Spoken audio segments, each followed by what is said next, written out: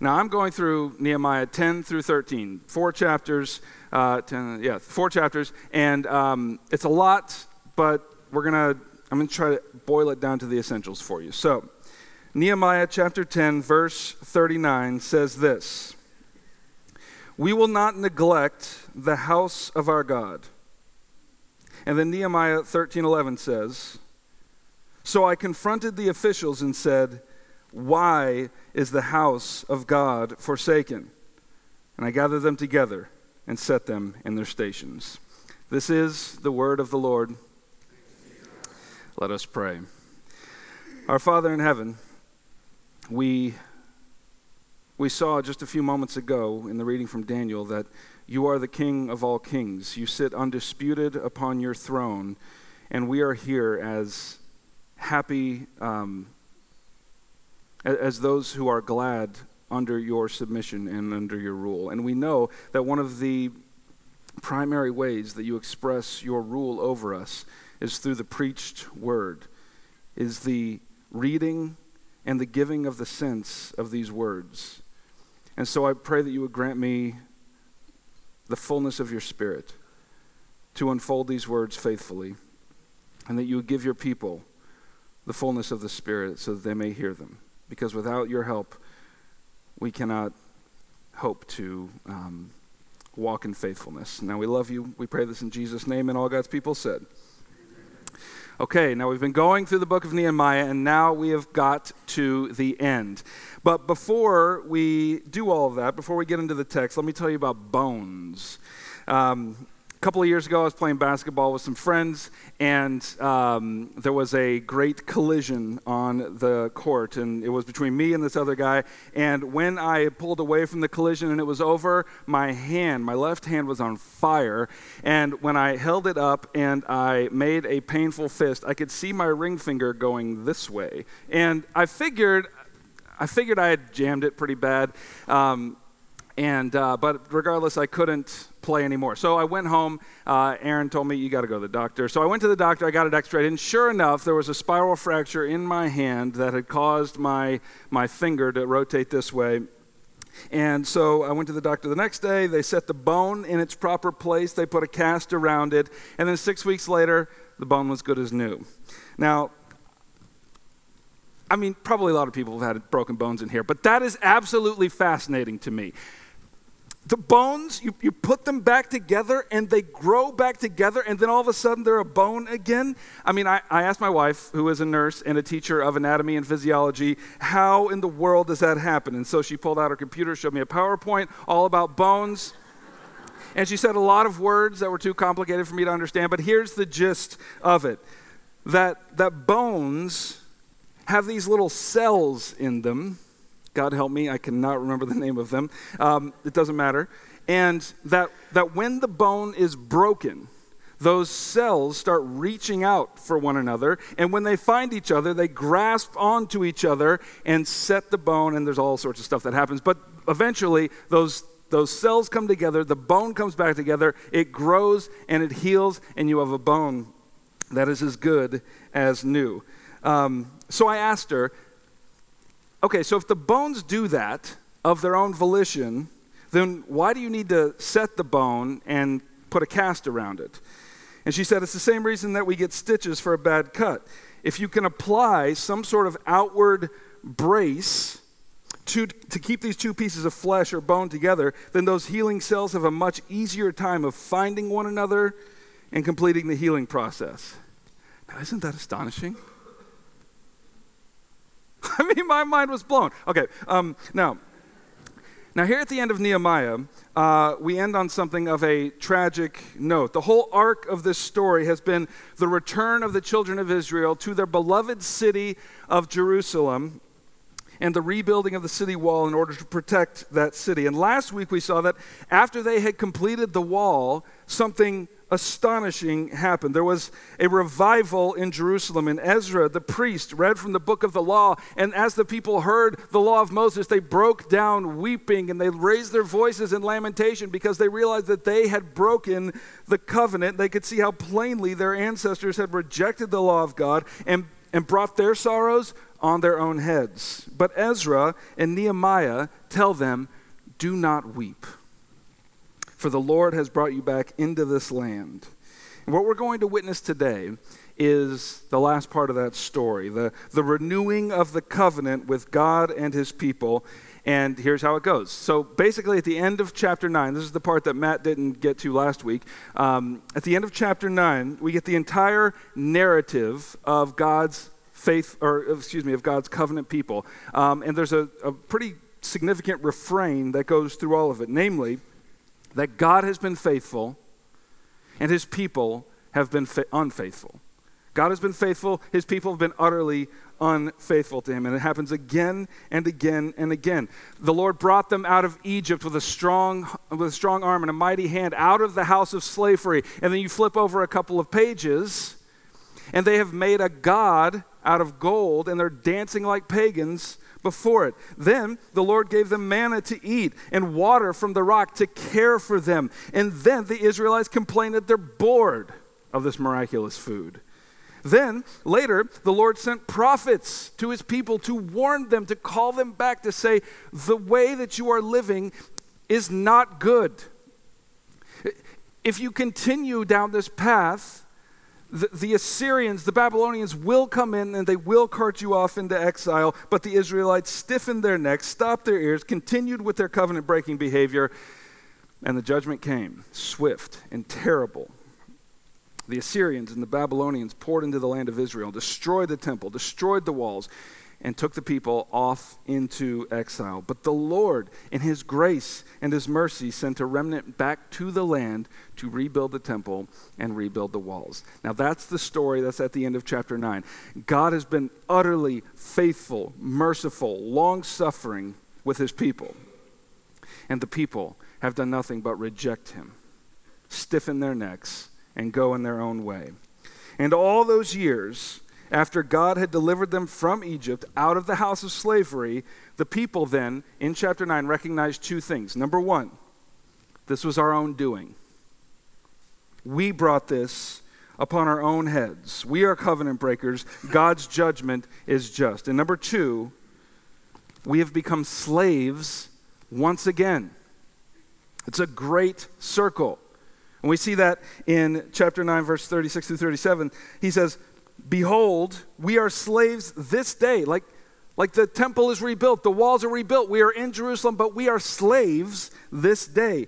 In the land that you gave our fathers to enjoy its fruit and its good gifts, behold, we are slaves. And its rich yield goes to the kings whom you have set over us because of our sins. They rule over our bodies and over our livestock as they please, and we are in great distress. And so they do what their ancestors before them have always done. They renew the covenant with God. We see that in the next verse. Because of all this, we make a firm covenant in writing. On the sealed document are the names of our princes, our Levites, and our priests. Essentially, They rehearse the long history, the long narrative of the people of God's unfaithfulness to the covenant, and they say, this day, never again. We will never break covenant like our ancestors did again. And I mean, come on, can you relate to that? I mean, can you look back over the entire course of your life and see this long trail of broken promises, the long road of idolatries and iniquity? And haven't you come to the crossroads at some point in your life, maybe today, I don't even know, but haven't you come to that crossroads and you're like, but not again. Never again. You can see all the destruction that has occurred. You can see all of the sorrows that you've inflicted. Never again. And they mean it. They really mean it. It says that they wrote this covenant down, and they inscribed in it all the names of their princes, like the people in charge, the Levites, and the priests. Like there is total buy-in on this renewal of the covenant, total buy-in from the leadership. And then, in the first part of chapter 10, we actually see that we see all the names that are written there. They actually give them by name, not just categories, but here are all the names of the princes and the Levites and the priests. And then we see that starting in verse 28, that not only were the leadership invested in this, but all the rest of the people committed too. So verse 28 and 29 says this, the rest of the people, the priests, the Levites, the gatekeepers, the singers, the temple servants, and all who have separated themselves from the peoples of the lands to the law of God, their wives, their sons, their daughters, all who have knowledge and understanding, join with their brothers, their nobles, and enter into a curse and an oath to walk in God's law that was given by Moses, the servant of God, and to observe and do all the commandments of the Lord, our Lord, and his rules and his statutes. Whatever else you may think, they are dead earnest. Never again. We will not be like our fathers and mothers. We will walk in faithfulness to the covenant. They do what covenant making does. They say, may the curse of God come upon us if we break the law. And then they tell us exactly what the sins are that they are forsaking. Now listen carefully to this. This is in chapter 10, verses 30 and 31. We will not give our daughters to the peoples of the land or take their daughters for our sons. And, number 2, if the peoples of the land bring in any goods or any grain on the Sabbath day to sell, we will not buy them on the Sabbath or on any holy day. And then 3, we will forego the crops of the 7th year and the exaction of every debt. And we skip to chapter 13 at the beginning, the first 3 verses, and we see more of what they're going to forsake. On that day they read from the book of Moses in the hearing of the people, and in it was found written that no Ammonite or Moabite should ever enter the assembly of God. For they did not meet the people of Israel with bread and water, but hired Balaam against them to curse them. Yet our God turned the curse into a blessing. And as soon as the people heard the law, they separated from Israel all those of foreign descent. 4 sins they will avoid. This is their commitment. They will not marry foreigners. They will cease profaning the Sabbath. They will stop the practices that caused the impoverished Israelites to remain in their poverty. And then 4th, the mingling of their assembly with the Ammonites and the Moabites. But they also write down not only the sins they will avoid, they also write down the virtues they will assume. And now this is a longer portion, so get comfortable. Here we go. Verse 32 of chapter 10. Here's the things that they are going to put on, the virtues. We also take on ourselves the obligation to give yearly a third part of the shekel for the service of the house of our God, for the showbread, the regular grain offering, the regular burnt offering, the Sabbaths, the new moons, the appointed feasts, the holy things, and the sin offerings to make atonement for Israel and all the work of the house of our God. So in other words, all of the work of the temple, all of the feasts that are given to us by Moses, by law, we will now keep them. We the priests, verse 34, the Levites and the people have likewise cast lots for the wood offering to bring it into the house of our God, according to our fathers' houses, at times appointed, year by year, to burn on the altar of the Lord to burn on the altar of the Lord our God, as it is written in the law. We obligate ourselves to bring the first fruits of the ground and the first fruits of all fruit of every tree, year by year, to the house of the Lord. Also, to bring to the house of our God, to the priests who minister in the house of our God, the firstborn of our sons and of our cattle, as it is written in the law, and the firstborn of our herds and our flocks. I mean, just pause for a second. Do you feel like, as we go through this, are you feeling the weight of their commitment? We will do this, and we will not forsake God. Verse 37, and to bring the first of our dough and our contributions, the fruit of every tree, the wine and the oil, to the priests, to the chambers of the house of our God, and to bring to the Levites the tithes from our ground, for it is the Levites who collect the tithes in all our towns where we labor. And the priest, the son of Aaron, shall be with the Levites. And when the Levites receive the tithes, and the Levites shall bring up the tithes of the tithes to the house of our God, to the chambers of the storehouse, for the people of Israel and the sons of Levi shall bring the contribution of grain, wine, and oil to the chambers where the vessels of the sanctuary are, as well as the priests who minister, and the gatekeepers and the singers. So just to summarize, They've promised never to marry foreigners, never to forsake the Sabbath, never to engage in practices that keep their brothers and sisters in poverty. And on the positive side, they've promised to support the functioning of the temple with their offerings, bring the Levites their tithes, and the Levites must bring those tithes and offerings into the chamber of the storehouse. Important. And then they make their great declaration, which brings us back to our text from today, Nehemiah 10:39. We will not neglect the house of our God. That is their great declaration. And because they had renewed the covenant, they rejoice. This is a matter of great rejoicing. We see in chapter 12, verse 43. And they offered great sacrifices that day and rejoiced, for God had made them rejoice with great joy. The women and the children also rejoiced, and the joy of Jerusalem was heard far away. It was a massive celebration on this renewal of the covenant. They did what they promised that they would do. And if you've ever been in a similar situation, you know their joy. You understand this great rejoicing. Never again will we do what our fathers did. We will walk in the ways of our Lord, and we will rejoice. And all was well, and they kept their promise. They did. I mean, that's what chapter 12 is about. They did all of these things. Nehemiah had put in place a structure of covenant faithfulness, and the people were faithful. But then Nehemiah left. And we're not told why he left or what his errand was, but we're told in 13:6 that he returned to Persia to have some kind of audience with the king. And in his absence, with the removal of the structure of covenant faithfulness, everything unravels.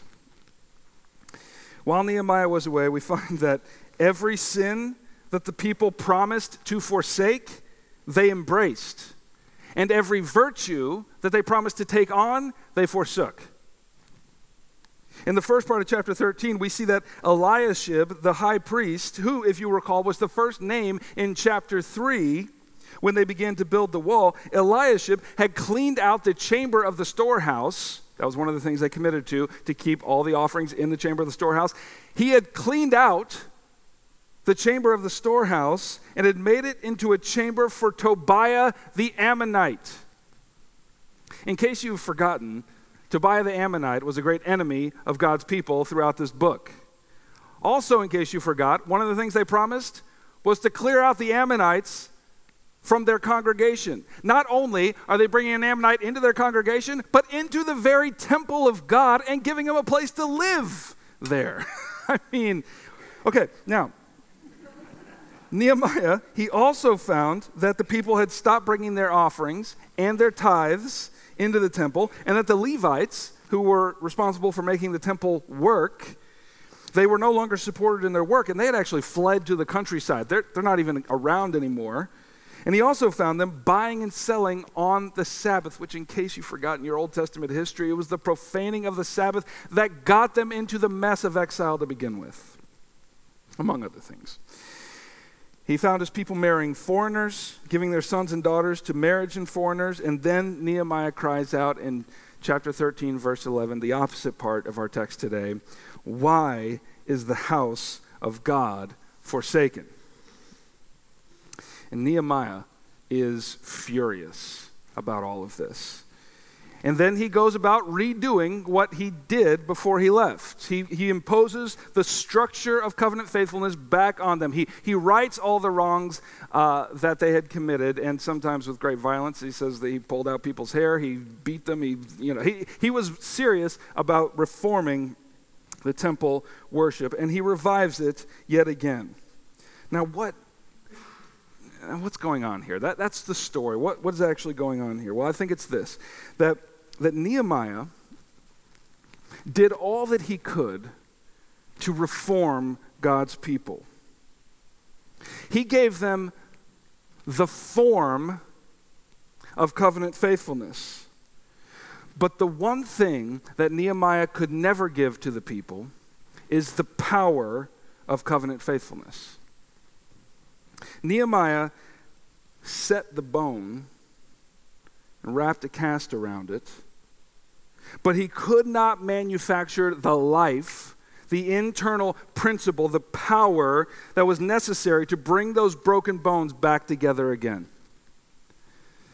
You see, I mean, if a dead person has a broken bone, you can still set the bone, you can still cast it, and it will have the appearance of a healed bone.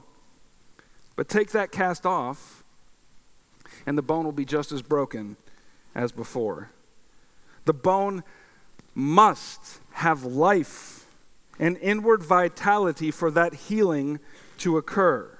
The bone must have cells that reach out for one another and make something broken become new again. You see, when Nehemiah left, the form that he imposed upon the people, when he left, that form left with him. And the truth was plain. No matter how much these people behaved like covenant keepers, no matter how faithful they were to the form, they did not have the principle of life that would heal their broken souls. And as such, these people who had seen the great works of God in bringing them back from exile, rebuilding the wall around Jerusalem, and the reestablishment of temple worship, they became another chapter in the tragic story of their forefathers that we saw back in chapter 9. And therefore, this story, it's telling us something. It's teaching God's people to long for more than Nehemiah could give them. The people needed more than the outward form, no matter how faithful the outward form was. And if they had listened to their prophet Ezekiel when they were exiled in Babylon, they would have heard God's plan to give them the more that they needed. And we see that in Ezekiel chapter 36. It says, "I will sprinkle clean water on you, and you shall be clean from all your uncleanness. And from all your idols I will cleanse you. And I will give you a new heart, and a new spirit I will put within you. And I will remove the heart of stone from your flesh, and give you a heart of flesh. And I will put my spirit within you, and cause you to walk in my statutes, and be careful to obey my rules. You shall dwell in the land that I gave your fathers, and you shall be my people. And I will be your God. I will remove the dead heart and give you a heart of flesh," the Lord says. "I will put my spirit not upon you, as in the people of old, but within you. And it's my own spirit within you that will cause you to walk in the way of covenant faithfulness." It was not the form that was lacking for these people. It was the life. And a few hundred years ago, the Son of God is born. A few hundred years later, the Son of God is born. And the Gospel of John tells us, in him was life. And the life was the light of men. And then later in John's Gospel, we see Jesus confirming exactly what the Lord through Ezekiel promised. In John 6, chapter 6, verse 40, "For this is the will of my Father, that everyone who looks on the Son and believes in him should have eternal life, and I will raise him up on the last day." So not only did the life that we so desperately need exist in Jesus himself, but he came in order to dispense that life to his people, to put inside of them the heart of flesh and his own spirit, so that it might not merely behave as covenant keepers, but actually live as covenant keepers. But how was it that the life of Christ was to be taken out of his body and transported into ours? Because while he lived here, all of his life, that life that we needed, not the form, but the life, was bound up in his body. And for the life to come pouring out, that vessel had to be broken. And with every lash of the whip, with every hurling insult, with every nail driven through his flesh, the vessel broke. And as the blood of his life poured out for the forgiveness of our sins, all our covenant breaking, a new fountain of life was opened for anyone who will simply come and drink of the life-giving waters.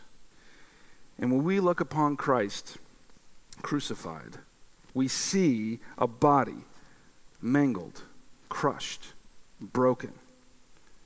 And it's a picture of all the ways that God's people have ever turned to the right or to the left, who have ever been unfaithful to him, have ever cherished sin or iniquity.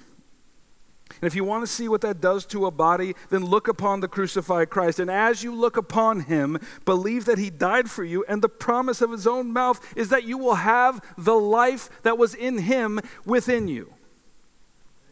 Yes.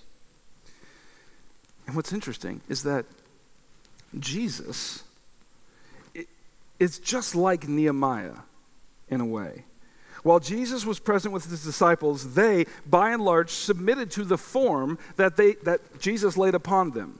They did all the right things for the most part. The disciples confessed the right confessions. They exorcised demons. They fed the masses. They walked with Jesus. They listened to his teaching.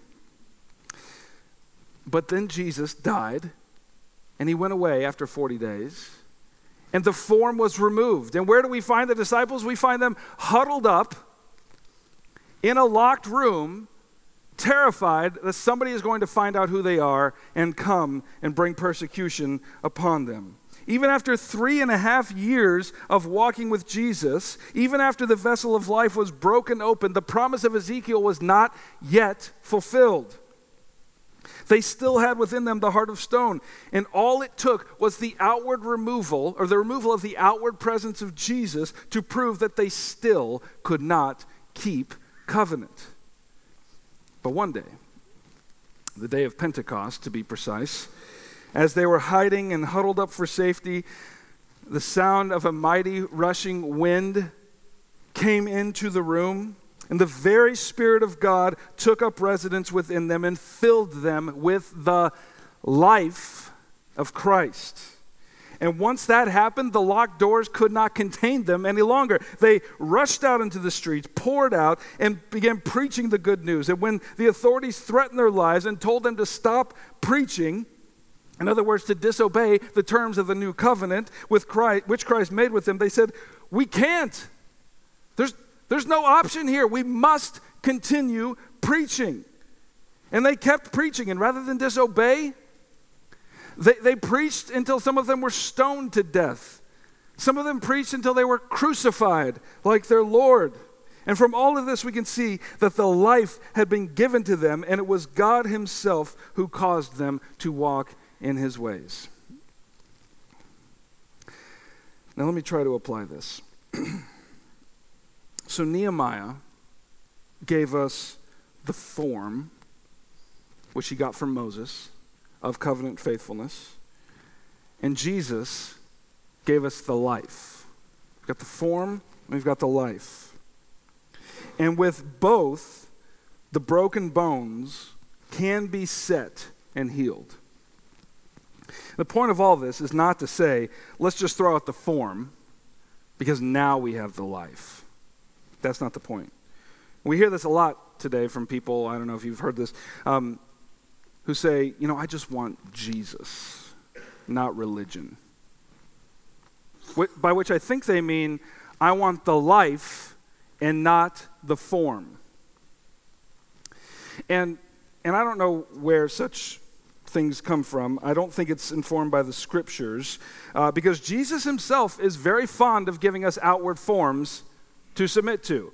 When Jesus teaches us to pray, he says, pray like this. And he actually gives us words to put in our mouths and say. When you have a grievance, handle it like this. Here's some steps. When you give, make sure that you do it this way and not in this way.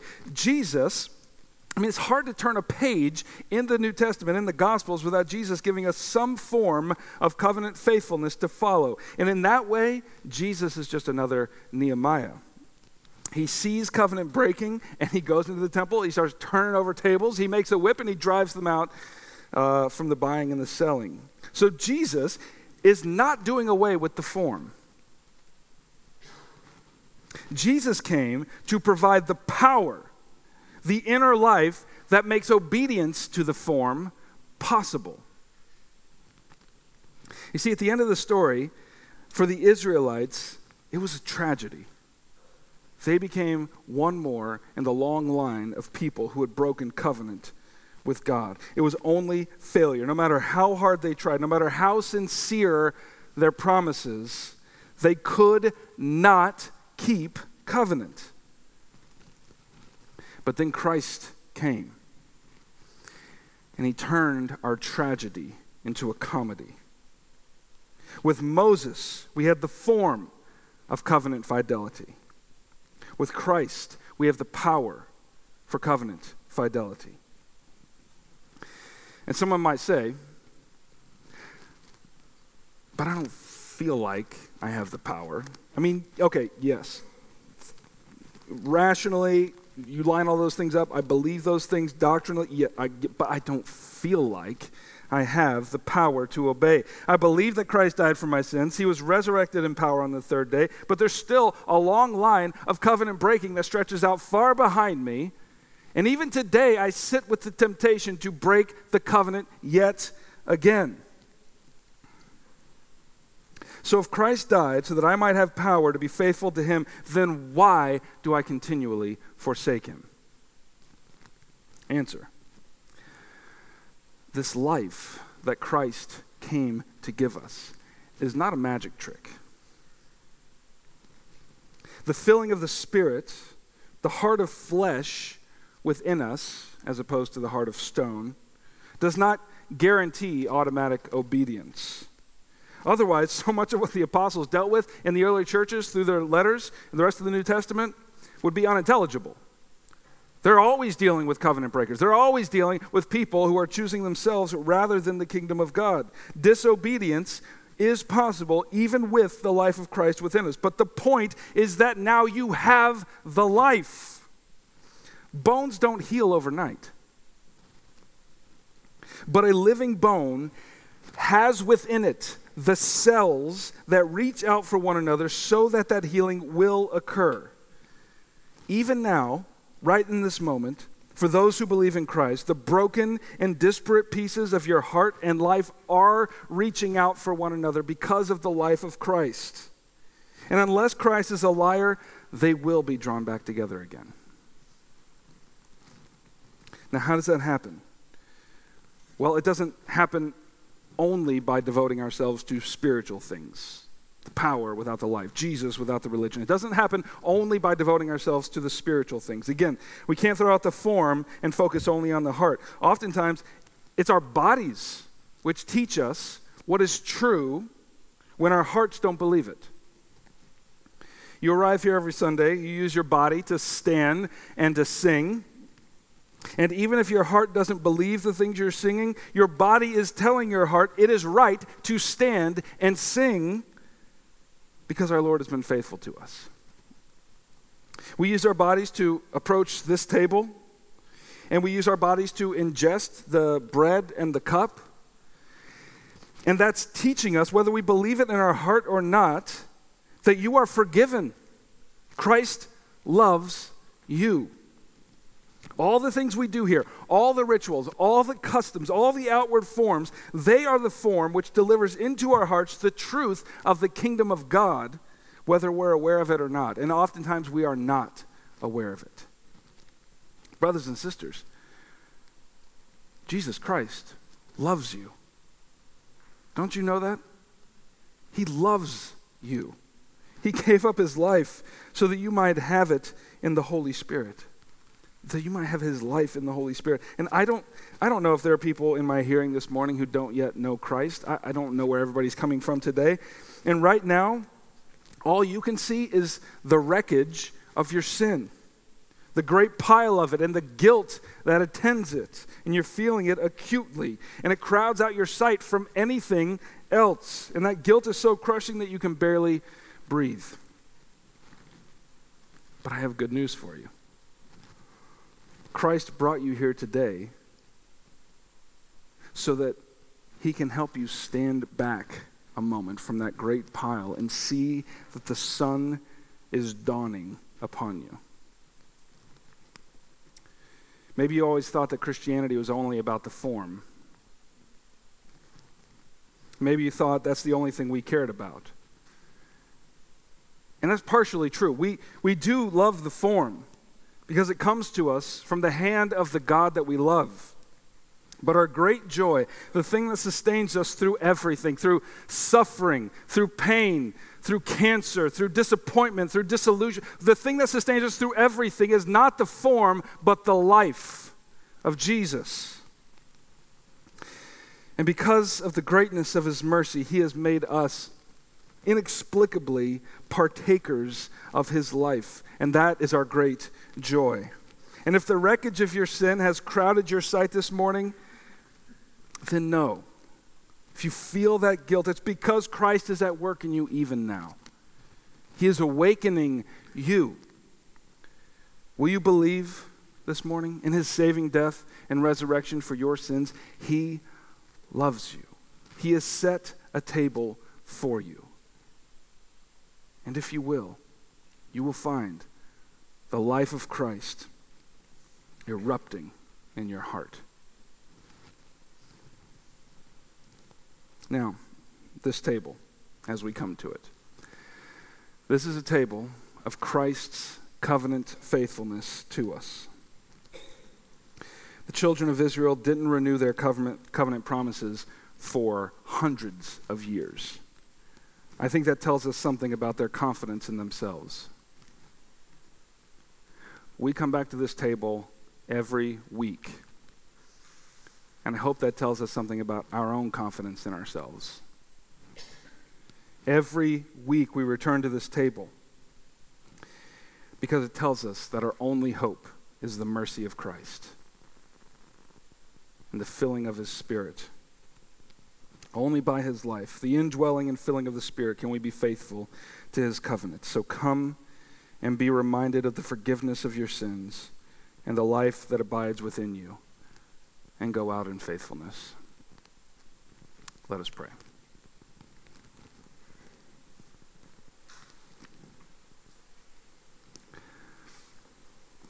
Father, you know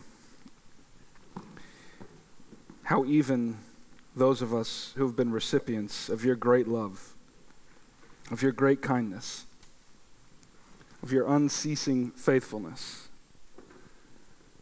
we still have temptation. We still have impulses to turn away. But if you will fill us with your Spirit, if you will cause us to walk in your ways, we will be the happiest of all people. And we ask that you would. Grant us a real sense of your love now, a real knowledge of your presence. We pray this in the name of Jesus, and all God's people said. We come to the table now, and if you belong to him, this table is for you. So come and welcome to Jesus Christ.